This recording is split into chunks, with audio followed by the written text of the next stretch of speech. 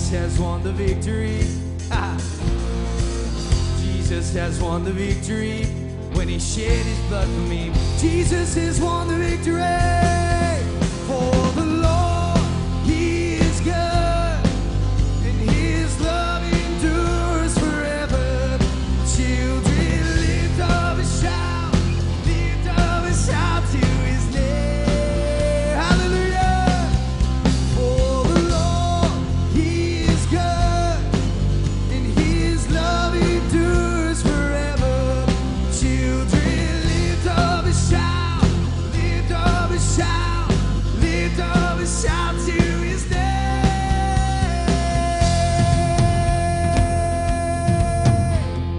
Woo!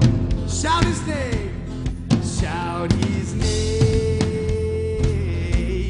Children of Zion, King Jesus, sing your praise to the Lord of all. Shout his name. Children of Zion, sing your praises to the Lord of all. Jesus has won, declare it with me. Jesus has won the victory when he shed his blood for me. Jesus has won the victory. Come on! Jesus has won the victory when he shed his blood for me. Jesus has won the victory. For the Lord, he is good, and his love endures forever. Children, lift up a shout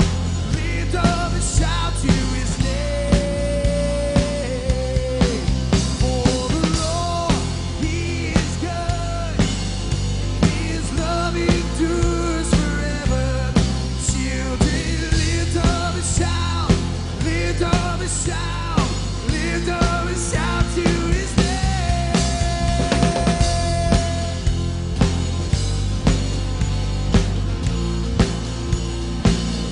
Hallelujah, hallelujah.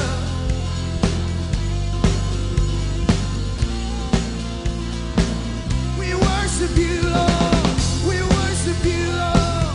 We worship you, Lord. We worship you, Lord. We worship you, Lord. We worship you, Lord. Let's go into that bridge.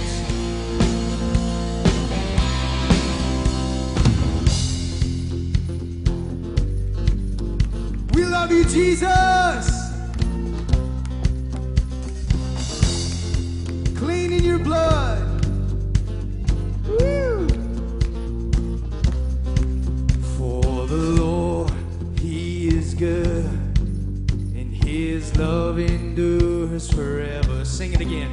For the Lord, he is good, and his love endures forever.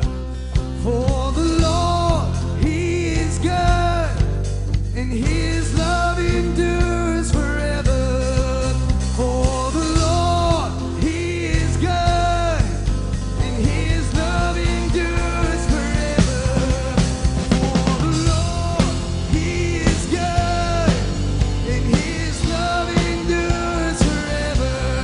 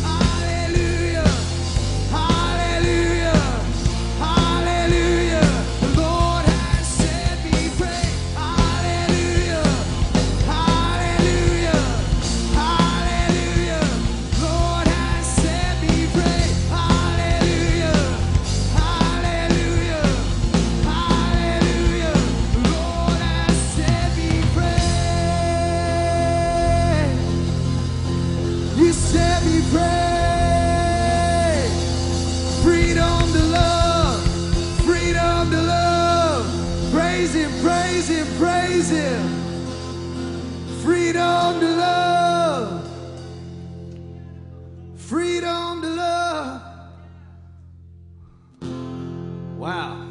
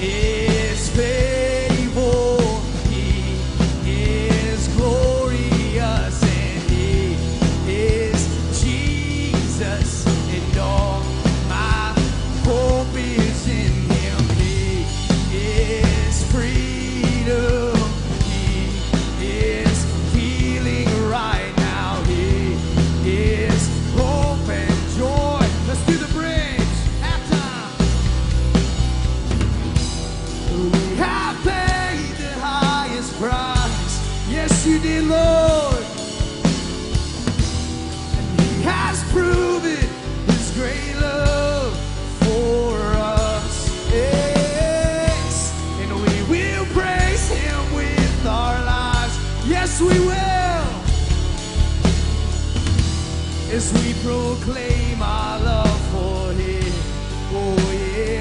paid the price, and He has paid the highest price. Woo! And He has proven His great love for us, and we will praise Him with our lives as we proclaim our love for Him. Just love on Him right now. As we proclaim our love for Him. Yeah. As we proclaim, just proclaim it to Him right now out of your heart. Come on, just thank Him for what He's doing. Thank Him for what He's done. Thank you, Jesus. We thank You. We thank You. Come on, just say it. We thank You. Woo! We thank You. God, we thank You. We thank You. Lift it up. God, we thank You. Come on. We thank You for Your blood, God. We thank You. We thank You. We thank You. We thank You. God, we thank You. God, we thank You. God, we thank You. God, we thank You. Whoa. God, we thank You. God, we thank You. God, we thank You. God, we thank You. I'm in love with You.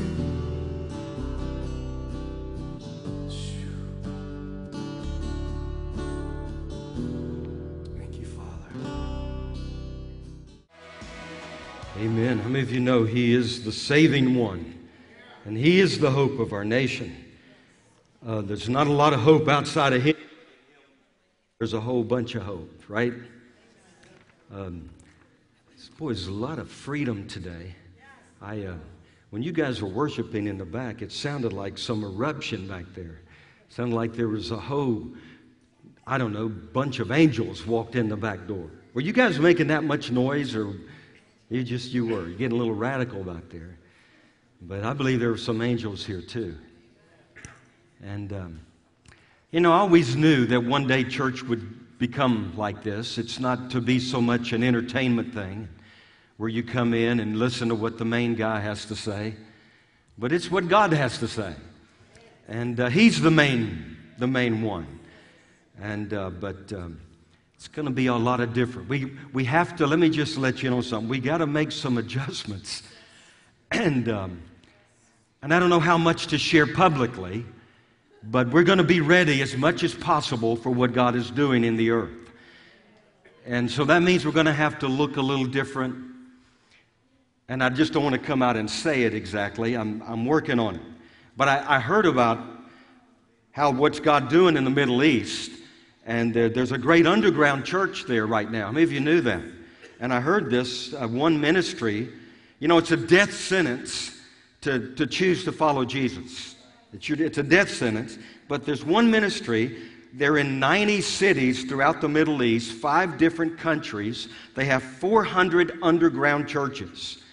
And they have a threefold goal. They gather, they disciple, and they equip. That's it. Sounds like the church to me.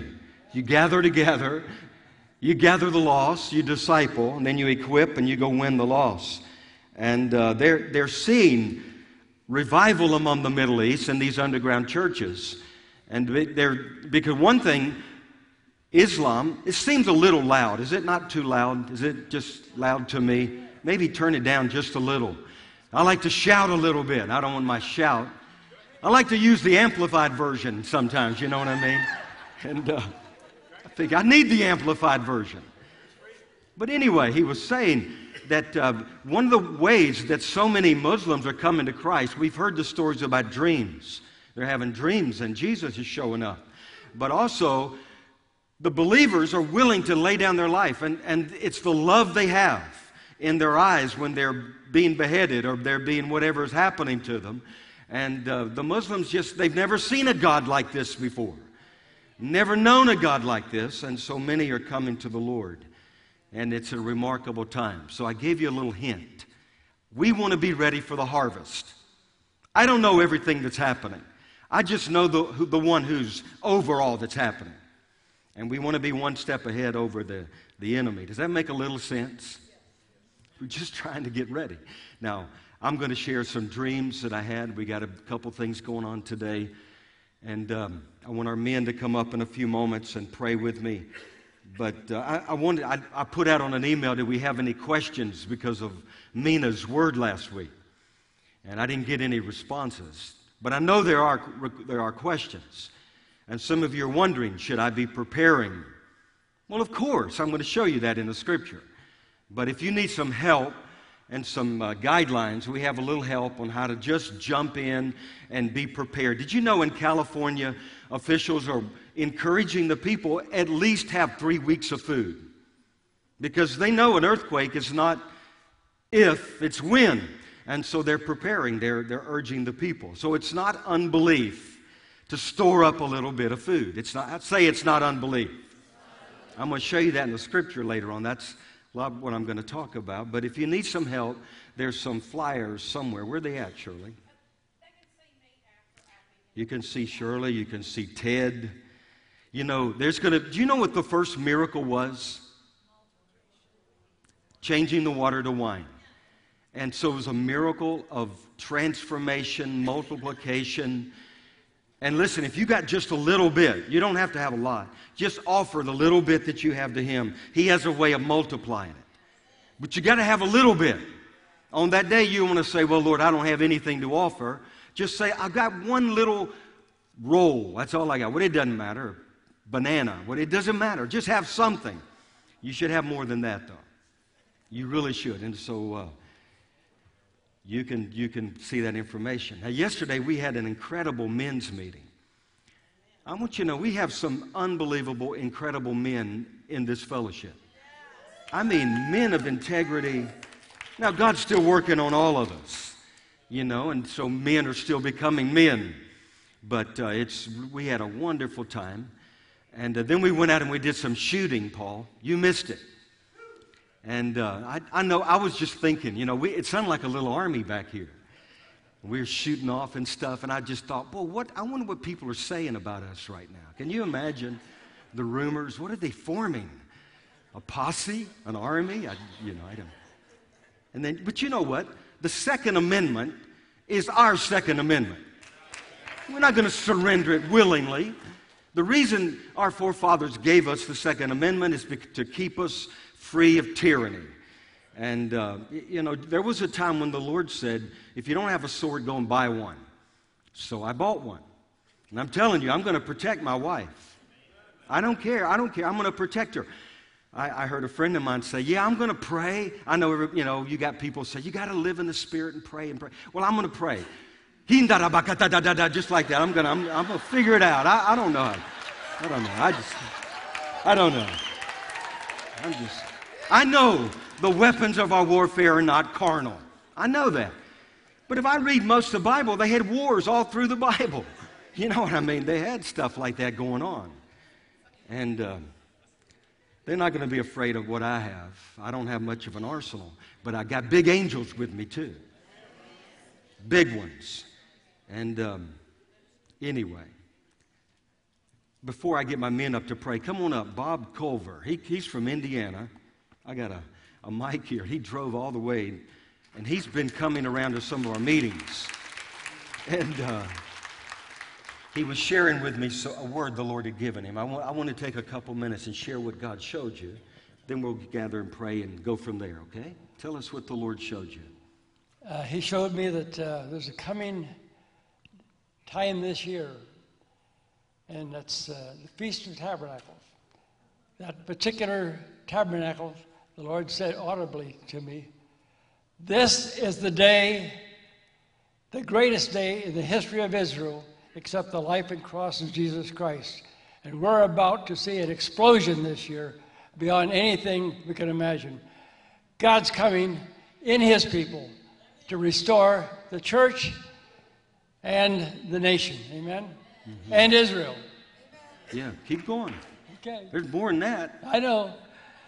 Well, tell us what you saw, what the Lord showed you. Well, in 1988, I was filling prescriptions at a P pharmacy, and when I grabbed one from where I was born, I said that. Hold that tight. I said that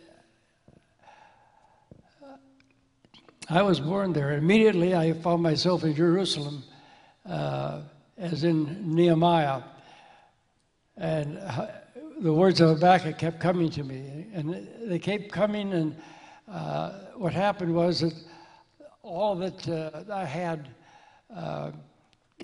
was poured out on me in 1988. And with that visitation, the Lord showed me that the knowledge of the Lord will cover the earth as the waters cover the sea. And right now, I'm expecting that to begin this year, very shortly. Yeah, tell them about the earthquake you saw, and then what's going to happen with the church, the shaking. It's okay to talk about earthquakes. There's a shaking coming, and basically what's going to happen is we're going to have a Macedonian earthquake, just like they did in Acts 16, where Paul and Silas were praying, and all of a sudden, they and the prisoners got loosed. Well, that's what's going to happen to America, because God loves America and is going to resurrect America and save this country. Amen? Amen. But before he resurrects it, there's going to be some shaking. Some shaking. The church will shake too. Yeah. Because we've got to get ourselves in order too, you know. Yes, we do. We're not exactly That's right. There yet. None of us are all the way there. And you even saw June the 9th. Right? Yeah, as a day. Back a few years ago, the Lord showed us there was going to be a Macedonian earthquake on June the 9th. And it happened as in Revelation chapter 8, verse 5.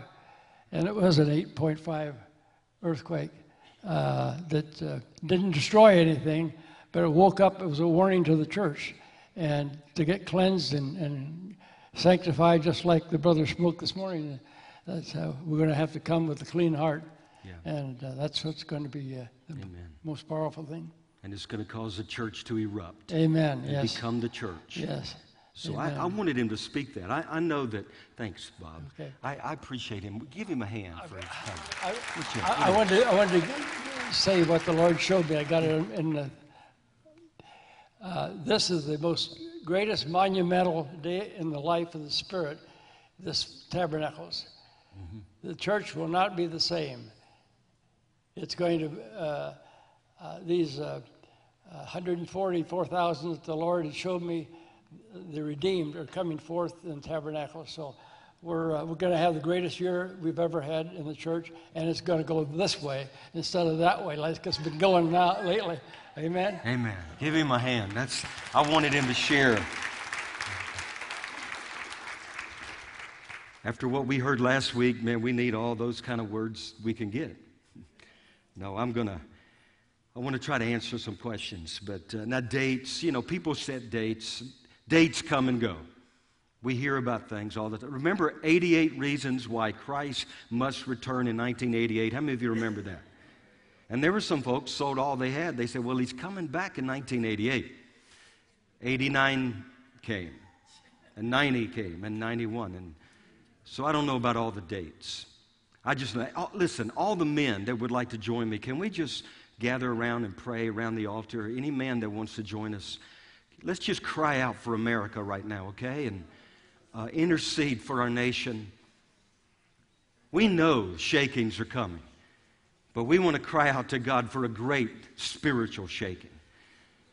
And I have a feeling the men are going to have a major role in this one. And they always have. And so men, just pray. Pray out loud. Just pray. Just go for it. Cry out for your families, for our cities, our nation. In the name of Jesus. Oh, God, we cry out to you, God. Lord, we cry out to you, Jesus. We ask, God, for revival in our time, Lord, that you would come and have mercy, Jesus, and that you would heal our land, God. Lord, we turn to you and we acknowledge you in all of our ways, God. Lord, we ask you to come. Lord, as men, we purpose in our heart to draw near to you and be the men that you've called us to be, God. Heal America, Lord. Save my families, my children, God. Lord, we ask you to demonstrate your love and your power. Come, Lord, in waves of your glory. Lord, we love you and we surrender afresh to you in the name of Jesus. Father, in the name of Jesus, we come as men of God and we bow before you. Lord, we humble ourselves under the mighty hand of God. Lord, we know our nation is in deep trouble. We know, Lord, that without you there's no hope. But we lift up our eyes to the hills from where our help comes from. Father, we confess we're not rich and increased with goods. We're poor, miserable, blind, and naked. We need you, God. We need your mercy. We need your grace. We need forgiveness. And we need, God, for a great outpouring of the Holy Spirit. Lord, we ask you, God, use us. Rise up, oh God, in the men of this nation one more time, Lord. Lord, we purpose, we'll do what we have to do to defend our families, defend our cities. We'll do what we have to do. But we're your men, oh God. And we ask for the anointing to be men of God that would rise up with great faith, signs and wonders following us, declaring the word of the Lord. God, bless each one of these men. God, fill them with fire and power. Lord, I ask for the fire of God. What we need more than anything are men set on fire. And we ask you, set us on fire, God. Set us ablaze, God, that we would live for you. And if need be, die for you. But we would declare that our God reigns in this generation. Lord, we're asking one more time, from the west to the north to the east to the south. Lord, send a great awakening to America. Lord, show our nation that our God reigns, that there is a God over the church. There is a God over Israel. And we bless the name of the Lord. We thank you, God. Lord, bless every one of these men. Fill them, Lord. Fill them, Lord. Use them, God. Set them ablaze in the name of Jesus. In the name of Jesus. Give them a word, Lord. A word, a sharp word, Lord, in season to speak to their families in the name of Jesus. In the name of Jesus. Come, Holy Spirit. Hey, just extend your hand out to our men. You guys out there, just ask God to pour out on them. Pour out, Lord. Pour out, oh God. In the name of Jesus. In the name of Jesus. Remember that old song, Rise Up, O Men. Rise up, O men of God. Lord, we declare this is the hour that men will be men again and rise up and declare the works of the Lord. And we thank you, Lord. Fire fall in Jesus' name. In Jesus' name. In Jesus' name. In Jesus' name. Phew. Thank you, Lord. In Jesus' name.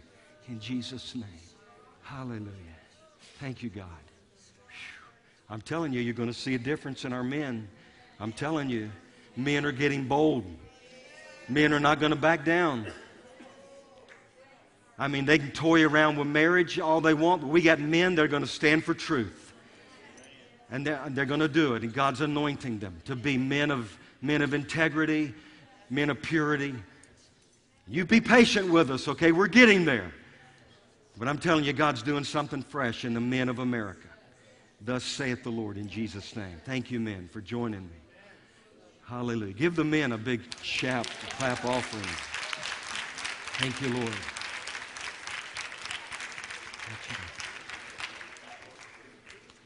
I just felt like we're supposed to do that. Thank you, Bob, for coming, driving all the way from Indiana. You know, we need men like that. Just drive wherever God tells you and just give thus saith the Lord. If they don't receive you, well, you just kind of wipe yourself, shake the dust off, you know what I mean? Yes. And when I met you, I knew that you'd heard from the Lord, and I wanted you to speak it. Because we want to be a church that just hears what God's saying. I don't have all the word, but I have an intentional word this morning. Okay, so look with me in Hebrews chapter 11. Hebrews chapter 11, and I want to try to answer some questions. Mina stirred up a whole lot last week. And we've been, how many of you have been thinking about some of those words? And we're wondering, now what do we do, God? Well, we need not only to be like the sons of Issachar, but we need to know what the church ought to be doing. And I hear people sometimes criticize the church. I've heard people say, I hate the church. I don't want to be a part. Let me tell you, I know there's a hierarchy and there's all that kind of stuff, you know, that's that religious structure. But listen, Jesus is the head of the church. He's coming for the church. The bride, He's coming for the church. And He gave His life for the church. And so there's going to be a church without spot and blemish. And He also said there will be a church that He's building that the gates of hell will not prevail against. And I want to be a part of that kind of church. You know what I'm talking about. And I want to prophesy that over our nation. I don't know all that's going to happen over the months or years, but I'm telling you the church is going to go like this. We may go underground some, but we're going to go like this. There's a harvest coming to this nation. And we're not going to bow out, be talked out of it. We're not going to retreat. We're going to march. We're going to go forward. And it's the greatest time that we've ever lived, isn't it, Steve? I'm going to share you these dreams. I will get to them that I had. But look at this. Verse 7 of Hebrews chapter 11. By faith, Noah, being divinely warned of things not yet seen. Say, not yet seen. He sat down and waited for some. No, what did he do? He moved. He moved. He got busy. He didn't say, hey, if God wants me to live, He'll take care of me. He moved with godly fear. And he prepared an ark. And what happened? His household was saved, by which he condemned the world, became an heir of righteousness, which is according to faith. So Noah, being divinely warned. Now, how can you and I how can we be prepared for what's ahead? That's the title of this, okay? How are we going to be prepared for all that's coming? There's a lot of stuff coming. And first of all, you got to understand that we're receiving a kingdom that cannot be shaken. Every kingdom is going to be shaken. Every nation is going to be shaken. Governments are going to be shaken, except one. What government is that? The government of God. And of the increase of His government, there shall be no end. Now, people always, I know you've heard it too, they say, now don't talk about those kind of things because fear will get on people. Yeah, how many of you have heard of that? Now, I know God has not given us a spirit of fear, right?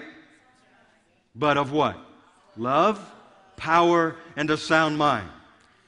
But there is a godly fear. What if Noah did not have godly fear?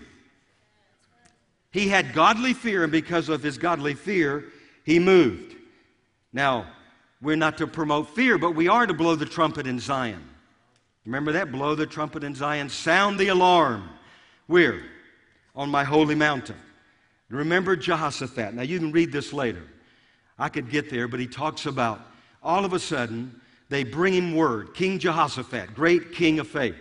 Hey, king, there's a great multitude coming up against you from Syria, from beyond. It could be like a report of ISIS. Hey, ISIS is coming. How many of you know they're in 49 states, is what I heard. You know, the question is, how did they get here? Who let them in? What are they doing here? What are their plans? So Jehoshaphat one day, hey, there's a great multitude coming against you from beyond the sea. So what did Jehoshaphat do? Do you remember? It said Jehoshaphat feared. Woe and behold, he feared. But he didn't stay there. If you stay there, you're in trouble. But what did he do? His fear led him to seek the Lord. You can read that. Is it 2 Chronicles chapter 20? Is that it? Somewhere in there? So go home. How many of you go home and read the story of Jehoshaphat? And it says, and so he starts saying, God, you're the God that saved us. Lord, were you not the one that delivered us? And he said, if famine, if pestilence, if all these things come upon us, God, we will stand in this holy temple and we'll remember who you are and we'll declare your name and you, oh God, will save us. And he called a fast. He gathered all the people together. But he had a fear that led him to seek the Lord. Now, I believe it was a godly fear. And I believe godly fear is coming back to the land. And it's a godly fear. Now, someone asked me this week, have you heard the trumpets that people are hearing around the earth? How many of you have heard those trumpets? And one lady said they were shofars. And I wonder, well, what are these trumpets? They could be a gimmick. You know that. It could be a fraud. Because you can easily mimic those kind of things. But somebody asked me, do you think it's real? I don't know if they're real or not. It doesn't even matter. I can hear the trumpet sounding in the spirit realm. I mean, I hear a different sound. I don't have to have it over the internet. I can hear in my heart, in my spirit, there's a trumpet sounding of alarm, of warning, of gathering the people, preparing for the days that we're living. Raising up an army. How many of you hear that trumpet sound? Now, there's going to be a last trumpet. No question about it. Will we hear it with these ears or in here? Well, I don't know. But all I know, we're going to hear it. But right now, there's a trumpet saying, listen, if you're set in complacency, you're in a heap of trouble. Can I just tell you that? You got to get out of complacency. I don't care what it takes. Shake yourself up. Just say, cry out to God. That'd be a good thing to do. Hey, God, I've been complacent. Shake me up and let Him shake you up. See what happens. But you got to get shook up. Man, you got to get ready. This is a time you've been called. You could have been born in any other generation. God called you to be born in the year 2015. He called you to live in this nation. You've been called into the kingdom for such a time as this. If you're asleep, you better wake up. We've had so many people come in here, sounding the alarm, declaring this is the day of the Lord. And all this stuff is coming to pass. So why do we hear all this stuff? Why is God doing all this? To scare us to death? No, it's to cause us to arise and to be the people we've been called to be. Now look over in Proverbs chapter 22. I hope I can answer some of the questions that people are asking today. I really want to. And by the way, if you thought this church was a source of controversy or accusation, you ain't heard anything yet. It's about to pick up a notch or two. The Lord showed me, listen, you got to be tough in your heart to overcome the accuser of the brethren.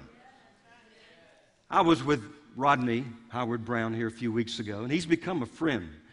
But we were with him. He was telling the story. He said he was preaching.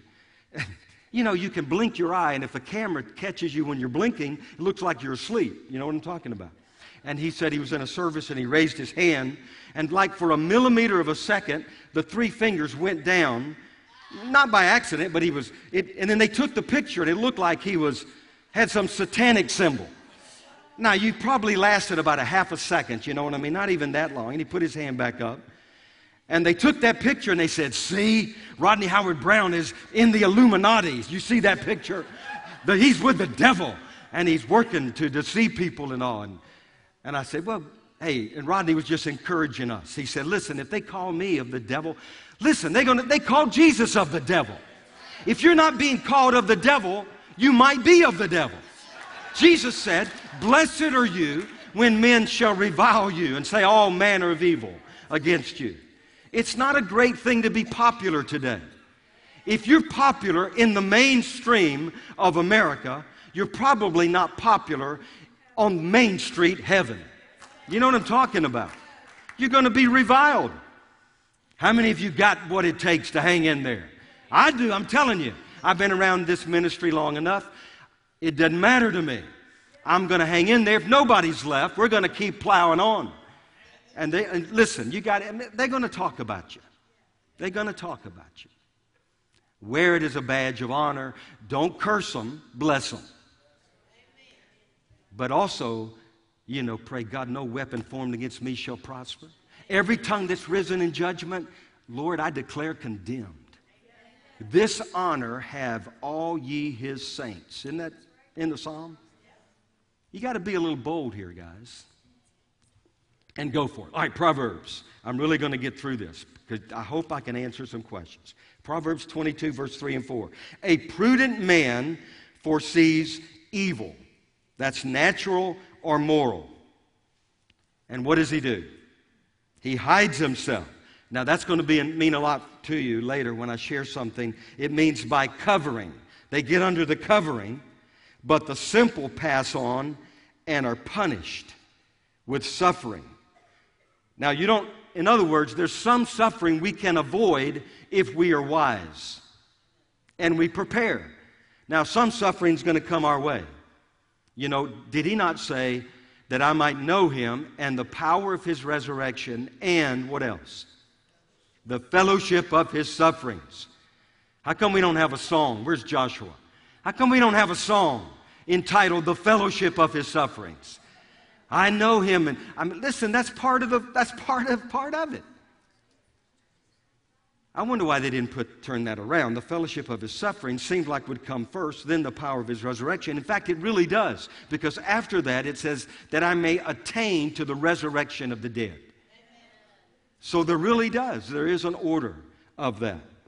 But there's some suffering we can avoid. How many of you would like to avoid all unnecessary suffering? Be in the right place at the right time, know the right one, know him. Make sure you're hearing his voice. Now, why would God send Mina and so many other people? I thought we were supposed to be positive, have a positive gospel. You know what I'm talking about? Don't have a negative gospel. I don't want a negative gospel either. But there's the goodness of God and what else? The severity of God. There's some people, that's all they want. They only want the goodness. There's the severity.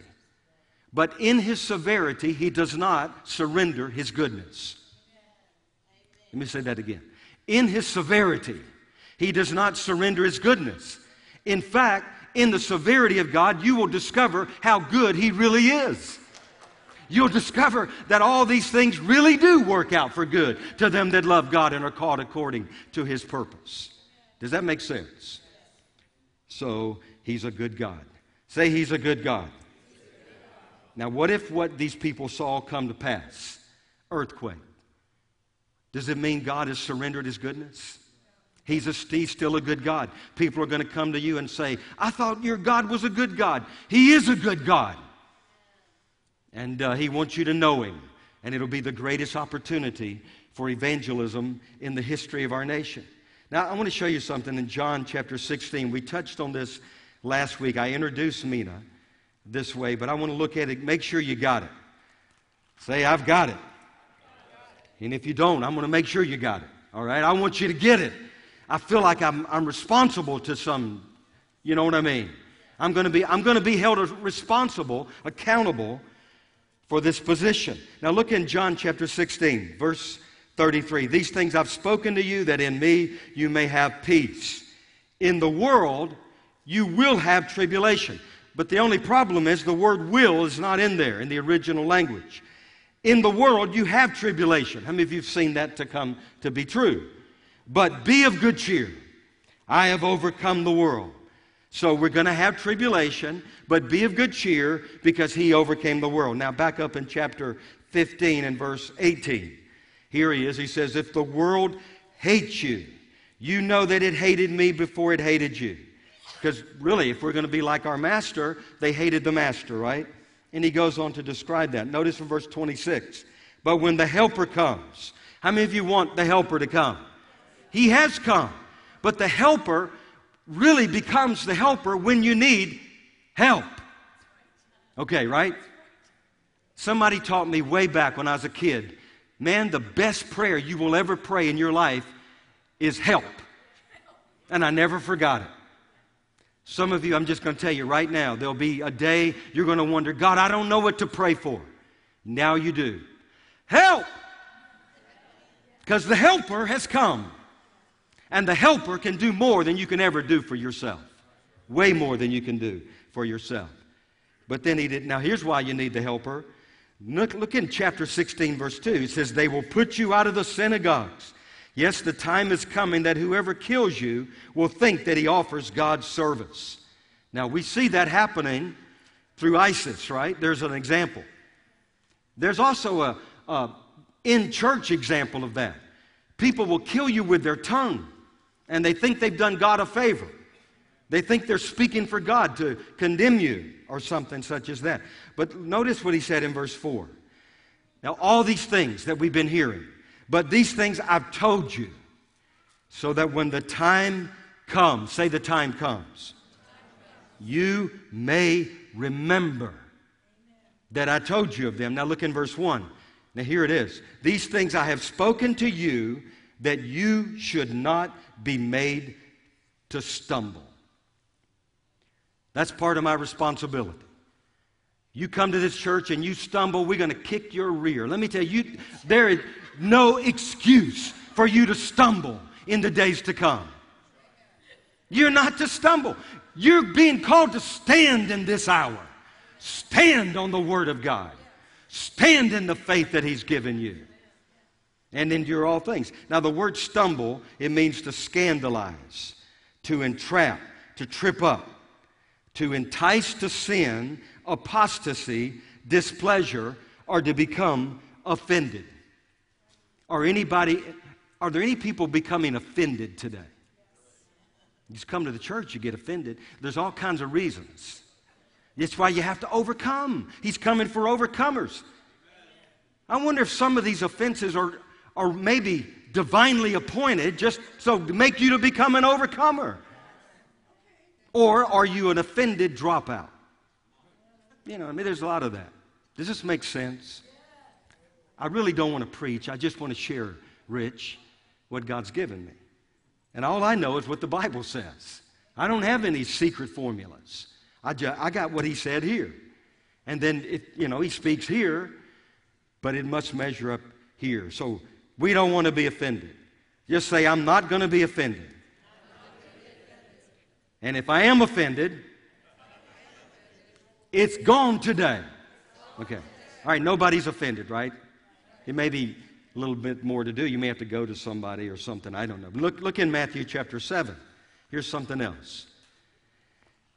We went to see that movie yesterday. Shirley drugged me. She wanted me to go see St. Andreas, the Fault. Is that it? St. Andreas. Oh, I didn't even get the name right. It didn't matter. But she hung on to me the whole time, so that's why I went. So my wife's hanging on to me. This is great. We should go to more movies like that. I'm still on a date, guys. How many of you are still on a date? Man, I've been dating for, a bunch of years.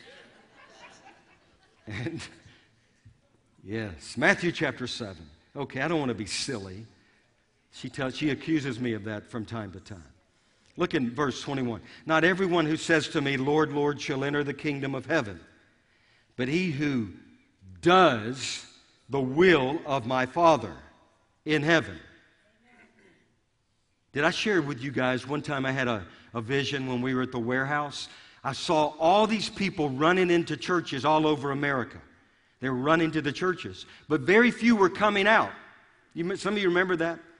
And I asked the Lord, what does that mean? He said, well, there are a lot of hearers, but there are very few doers. And it's not the hearers of the word, but it's the doers. And so anyway, not everyone that says Lord. Many will say to me in that day, we prophesied in your name, we cast out demons, we did all these things. And then I will declare to them, I never knew you. Depart from me, you who work or practice lawlessness. Remember, it's not whether we say we know him. The ultimate issue is, does he know you? On that day, will he say, I know you, or I never knew you? But notice in verse 24, therefore, whoever hears these sayings of mine and does them, I will liken him to be a wise man who built his house on a rock. And the rain descended, and the flood came, and the wind blew, and beat on that house. Any of you ever felt beat on by the elements and the demons and the church people or whoever? You feel beat on sometimes. Well, if it's founded on the rock, you're going to survive it, whatever comes your way. Now, what is that rock? They always told me it's the rock of revelation. It is. But it's also the rock are those who did the will of God. You're standing on the rock when you hear the word and you do the word. That's the context. And that's why we got to be doing it every day. Wake up tomorrow morning. God, I'm your ambassador. I'm reporting for duty. What is your will today for my life? I know what I've got planned, but God, what's your plan? Lord, I yield to you. Lord, I need a fresh infilling. How many of you need a fresh infilling every day? Lord, fill me afresh with the Holy Spirit. I can't run on yesterday's anointing. I need a new anointing to do the will of God today. And Lord, I'm going to take up my cross, whatever it means. I'm going to follow you. That's what it means to be a believer.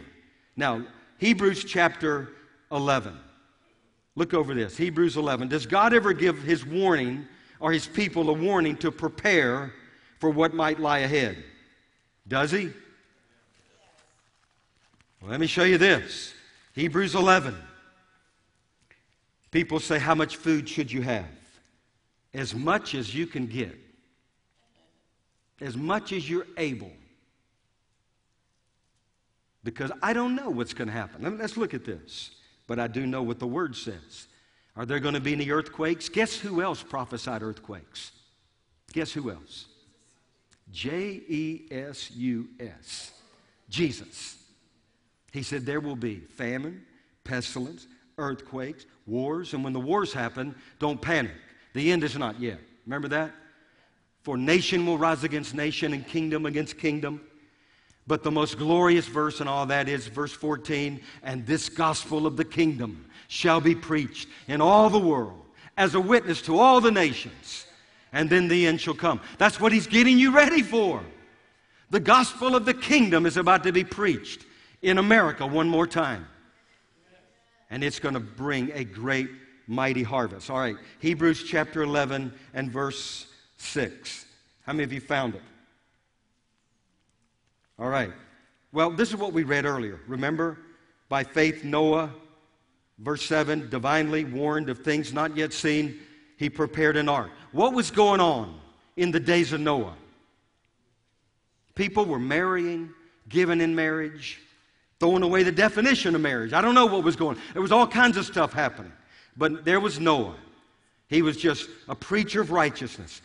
Do you know how long it took to build the ark? They say 120 years. Is that, I don't know if that's actual, but if that's 120 years, can you imagine preparing for 120 years for something that hadn't happened before? Can you imagine the ridicule? I mean, after, all right, let's just say Noah held up for 10 years. Then the 11th year comes and it's no rain. And you got all these people. Man, you are crazy. Noah, you lost your mind. So he endures for another 50 years. You know what I mean? And then all of a sudden, a whole new crop of people come up. Noah, you've lost your mind. Hey, we're going to always be here. It's always been just like it is. But Noah had a godly fear, and he moved with godly fear. And he saved his household. Now look at this. Let me show you. Acts chapter 11. So it will be, remember, in the days of Noah, so shall it be in the coming of the Son of Man. Acts chapter 11. This literally happened. And there are many other examples. And in these days, verse 27, prophets came from Jerusalem to Antioch. Then one of them named Agabus stood up and showed by the Spirit that there was going to be a great famine throughout all the world, which also happened in the days of Claudius Caesar. So there were famines in history. And he was reminding them, hey, this is not the first time this has happened before. All you got to do is read history. If they had history books, they probably didn't. But he was reminding them in the days of Claudius Caesar. So what did he prophesy? He didn't just prophesy a famine. He prophesied what? A great famine. A great famine. So what did they do? They just said, well, if God's going to take care of me, listen, I got big angels with me. You know, they had big angels with them in Germany. The church in Germany, when they carted them off to concentration camps, they had angels with them then too. In China, the church, the underground church, right now in the Islamic nations, they got angels with them right before they behead them. They have angels. They're living their faith. They've learned to overcome. I'll never forget, I heard years ago, they said the church in America will go through a progression. There'll be the emphasis on overcoming by the blood of the Lamb. And there was, all that you ever heard preach was the blood. And we want to keep preaching the blood. We don't stop that. Some denominations I hear have cut out the blood. You cut out the blood, you've cut it all out. Man, you might as well go home. Go to Walmart. Don't preach. There's no gospel. The blood is the foundation. It's only by the blood of Jesus. And then he said we would go not only overcome by the blood, but by the word of our testimony. And what happened? God raised up all of those word preachers, like, name some of them. I'm trying, Kenneth Copeland, Kenneth Hagin, all those guys, the word. And I know there were those who criticized them and all this kind of, I don't know. That means they were probably pretty good guys. You know what I mean? If they got criticized. I remember as a kid, when I heard somebody talking about a pastor, I thought, man, that's a good pastor. I just remember, sometimes we'd go home and we would have Pastor so-and-so for dinner. Not for dinner, but for dinner. Because we'd be talking about him around the table. I would hear all these comments. You know what I'm talking about? And they'd chop him up. He had stewed pastor. You know what I'm talking about. And then I became one. And I think about that. I think about that at dinner. I wonder how many's having me for dinner today. You know what I mean? Anyway, I don't want to get off the subject. So what did they do? Let's get back to verse 29. Then the disciples, each according to his ability. Say his ability. He didn't try to be anything they weren't. According to their ability. Oh, I got to go back and finish that story. But I'll read this and go back. I know where I was. I did not have a senior moment. I'm not a senior, so it was not a senior moment.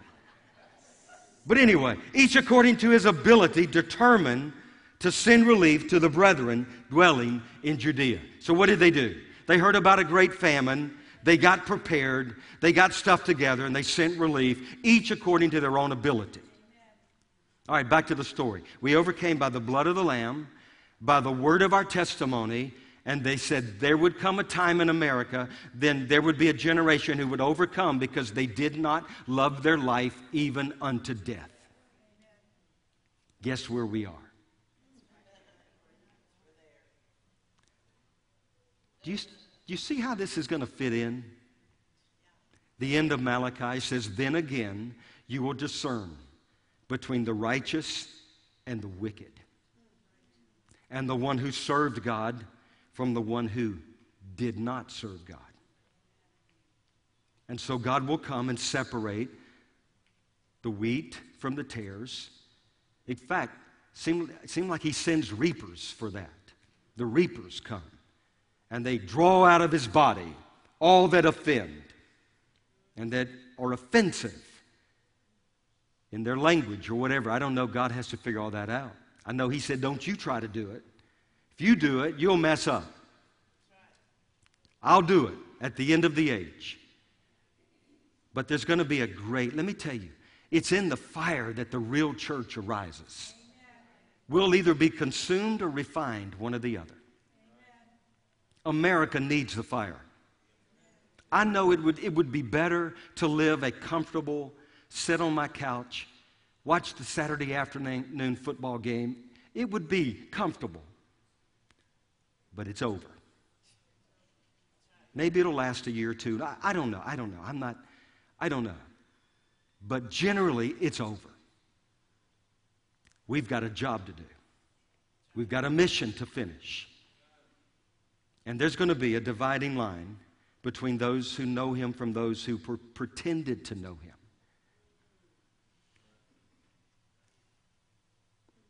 I don't know if he's going to empty out all the churches in America. Probably. That could happen overnight when they pass this marriage thing. They start taking 501c3. They lose their property. Then lo and behold, the church, what are they going to do? Cease to exist? Are you going to cease to exist? Are we going to stop our testimony? Listen, I'm going to shout louder. I'm glad he's the head of the church because I can't figure all this stuff out. I can see just a little bit. I'm trying to get ready. I better do what I see. But anyway, there's stuff coming. Now remember, I'm going to share this dream. A couple weeks ago, I shared that the time is coming. Remember Jesus, he said, when they will say to the mountains, fall on us, and to the hills, cover us. Remember that?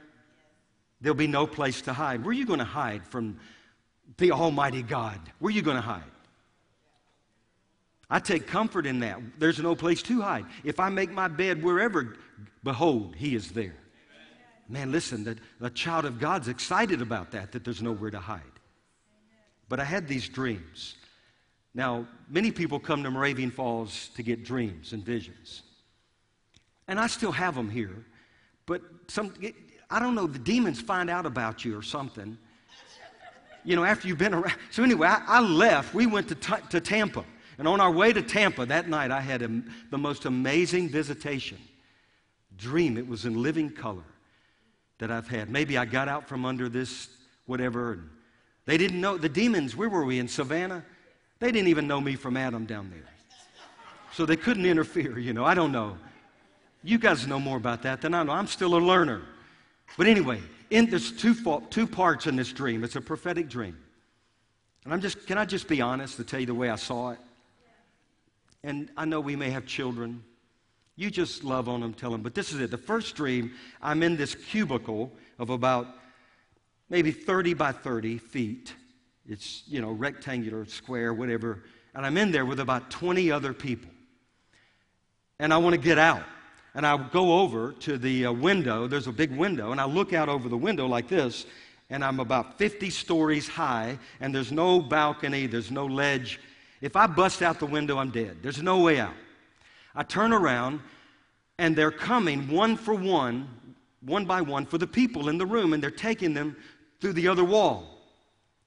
And what I saw was horrendous. I knew they were being slaughtered. I'm just telling you, I saw the blood. And it covered the back wall, and then it would run like a river. It was like a bloodbath. I'm just being honest. And I knew one by one these people were being slaughtered. I was the last one in the room. And the Holy Spirit spoke to me and said, go lie in the bed. There was only one piece of furniture in that room. There was a bed. So I go and I lie in the bed, and I'm trying to get under. The Holy Spirit's telling me how to get under the cover. You know, like when you were a kid and they told you this goon lived under your bed and you're trying to get under the cover? You wonder, it worked. We're here today. We made it. That creature from the bayou didn't get me. Wherever he was. It worked. But anyway, I'm in the dream thinking, this is not going to work because I can't get my feet, you know, in the right situation. There's a bump. I mean, how are you going to shrink down where there's no bump? And you can't. And I'm thinking, I don't know if this is going to work. But the Holy Spirit's telling me, okay, move your leg a little bit. All right, stop. This, whatever it is, comes in to get me. They walk around, and they don't see me. And they go back out. I get out from under the bed, and I look back, and I say, how in the world could they not see me? A kindergarten. Anybody could have seen me. And it hit me. There'll be no place to hide unless He hides you. But if He hides you, there'll be no place you'll be found. Here, covered. The bed represents what? Rest. There is a rest for the people of God under the cover. Remember that scripture? A wise man hides himself. He covers himself, covered by the blood. Oh, covered by the blood. That's exactly right. I thought the blood was only a bad thing. It was for the other guys, but for me it was a good thing. Yeah. See, I'm still getting revelation on that. Then the scene shifted. And I think I shared this part. I can't remember if I did or not, but I'll just share it again. But then all of a sudden, I'm buttoning up my shirt. I'm putting on a shirt. Rick is standing beside me. I'm getting ready to go speak to missionaries and pastors and prophets and evangelists from all over the earth. And the acres are filled with people. The shaking has begun. And they're wondering, what's God saying in the hour? And so I'm walking down this path thinking, God, what am I going to say? Holy Spirit, you got to tell me. What am I going to say to these people? They're everywhere. I remember giving a high five to one of them. I believe it was our SON. I believe it was a high five. He was in that multitude of servants of God. But anyway, I kept walking. The only scripture that came to my mind was, he that wins souls is wise. That came to my mind. And I thought, whoa, you want wisdom in this hour? You want to be among the wise in the earth, win souls. Because that affects eternity. But then I get to the end of this, the acres down the path, and I'm still saying, Holy Spirit, what do I say? And I stand up and I start prophesying. I say, and it's nothing spectacular, but it's simple. But I say, these are not the days or the opportunity of a lifetime. This is not the opportunity of a generation. This is the greatest opportunity in all of history. And we've been born for this moment. And then I woke up. And I want you to know, this is not about your lifetime. This is not about this generation. This is about making history. We're history makers. This is the greatest hour. Is Jesus coming next week, next year, 10 years from now, 20 years from now? You seem to think in the 50s. I don't know. I remember when I was a kid, I thought he would come in the year 2033. We're getting closer. No man knows the hour. I don't know. But I know this, that my God reigns. And I've been called into the kingdom. And as long as I'm here, I am the salt of the earth. And we're going to declare and live for our King. We're going to see the glory of the Lord cover the earth just like the waters cover the sea. And it's time to get ready for it. Now, I'm going to wrap it up by this. What if you're not prepared? What if you just say, well, how am I going to be prepared for all this stuff? ISIS, earthquakes, famine, bird flu. I mean, what else is new? You turn on the TV. The latest threat, the latest monster, the latest challenge to civilization as we know it. Russia. Man, they're a big challenge. They're arming up, gearing up. China. What are they, creating these islands? And listen, it's not smart to go against China. We've been selling them everything they have now. Everything's been made in China. What's next? The USA, made in China. You know what I'm talking about. It's all these giants. We feel like little Davids. And we are. And we've got the stones that's required. Because greater is He that's in us than he that's in this world. Let me tell you something. There are far more with you than's against you right now. Far more. If you could see the host, the angelic host that right now is working on your behalf, you would be absolutely blown away. You'd be amazed. You couldn't handle. God, there are this many angels. Whoa. ISIS no way has that many. That's not possible. There's a greater host with us. But what if you're not prepared?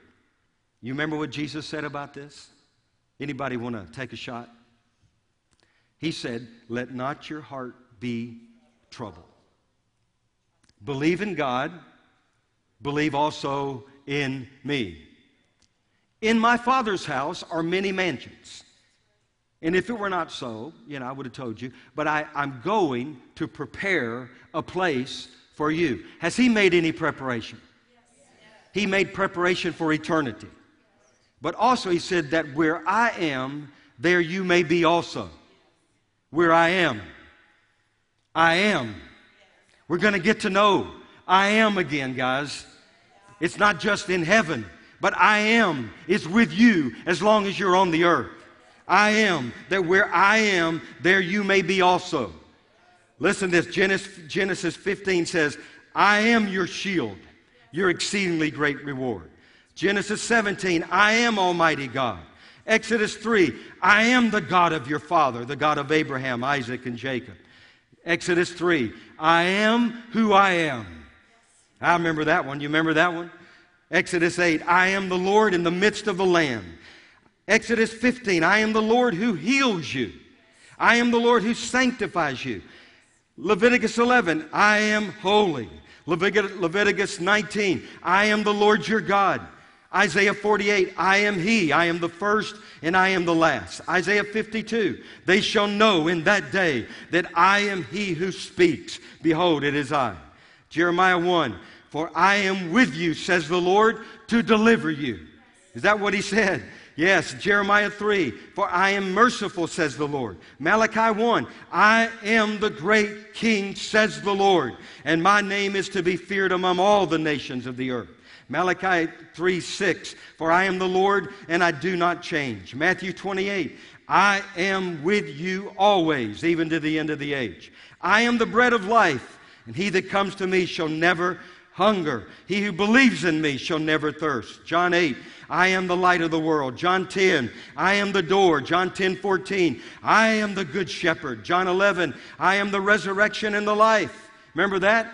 Though you may die, yet you shall live. John 14, I am the way, the truth, and the life. Revelation 1, I am the Alpha, the Omega, the first and the last. Revelation 1:18, I am he who lives and was dead, and behold, I am alive forevermore. Revelation 2, I am he who searches the minds and the hearts, and I will give to each one according to their works. Revelation 3, I am coming quickly. Revelation 22, I am the root and the offspring of David, the bright and the morning star. And then Revelation 22, behold, I am coming quickly, saith the Lord.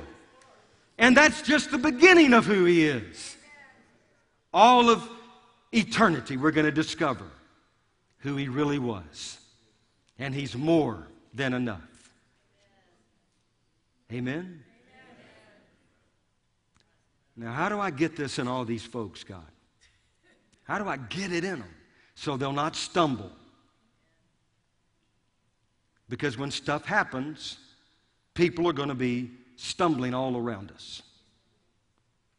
Oh, I know another scripture about that. Though 10,000 shall fall, no plague shall come near my dwelling. That'd be a good psalm to memorize. Behold, he puts angels around you to keep you. Proclaim and declare. There's no greater authority than his word. This is not thus saith David. This is thus saith the Lord. You got to hear what he says, right? Exactly. So how do we do this, God? What if something happens on the night? Now, we're not going to declare you a false prophet if it doesn't. It just means, I don't know what it means. There have been all kinds of things. You're a precious man of God. Precious man. We see there's a humility about you. The hand of God is on you. Bob, we receive you. I know things, God holds things back. Some things we're supposed to restrain, put a restraining order on some of this junk. In fact, you know what we ought to do right now? We ought to just put a restraining order that the bird flu will not get into Wilkes County, North Carolina. Listen, our farmers, they don't need the hassle of the bird flu. Did you know, what have there been, 35 million chickens? 40 million now. Every time we look, there are more chickens and turkeys. The national media is not talking about it. But that's just one of the plagues right now. Just one of them. So let's just pray. How many of you are in agreement? Are we the church of the living God? Can we restrain? Are we to push back darkness? So, Father, in the name of Jesus, we're just the people of the living God. We have a covenant with you. And we thank you for the blood of Jesus, and we're the sons and daughters of the King. And you said whatever we bind on earth will be bound, has been bound in heaven. In the name of Jesus, we pray for the chickens in Wilkes County, North Carolina, and we put a restraining order over against the bird flu. Father, we pray that angels would stand guard around the borders of our county and the surrounding counties, and we say no to any bird flu in the name of Jesus. We resist you, we bind you, we restrain you from operating in the chickens and the turkeys of our county in the name of Jesus. We push you back and we say we're drawing a bloodline around this county. You shall not enter in Jesus' name. And we thank you, God, for preserving these chickens and these farmers in Jesus' name. You think we can do stuff like that? You got something, just a moment. I remember when I was a little kid, we went to a James Robinson crusade, and the storms were coming. And they were about to wash it out. James Robinson said, storms in the name of Jesus, come no further. And I'm telling you, those clouds started receding, backing up. I don't know if I ever told that story. All around the football stadium. And we had revival that night. You know, back the way we used to have it. Folks got saved. It was glorious. I know everybody's got to go in a moment. Chris, you got a word? Come on up. You better get a mic. I got one.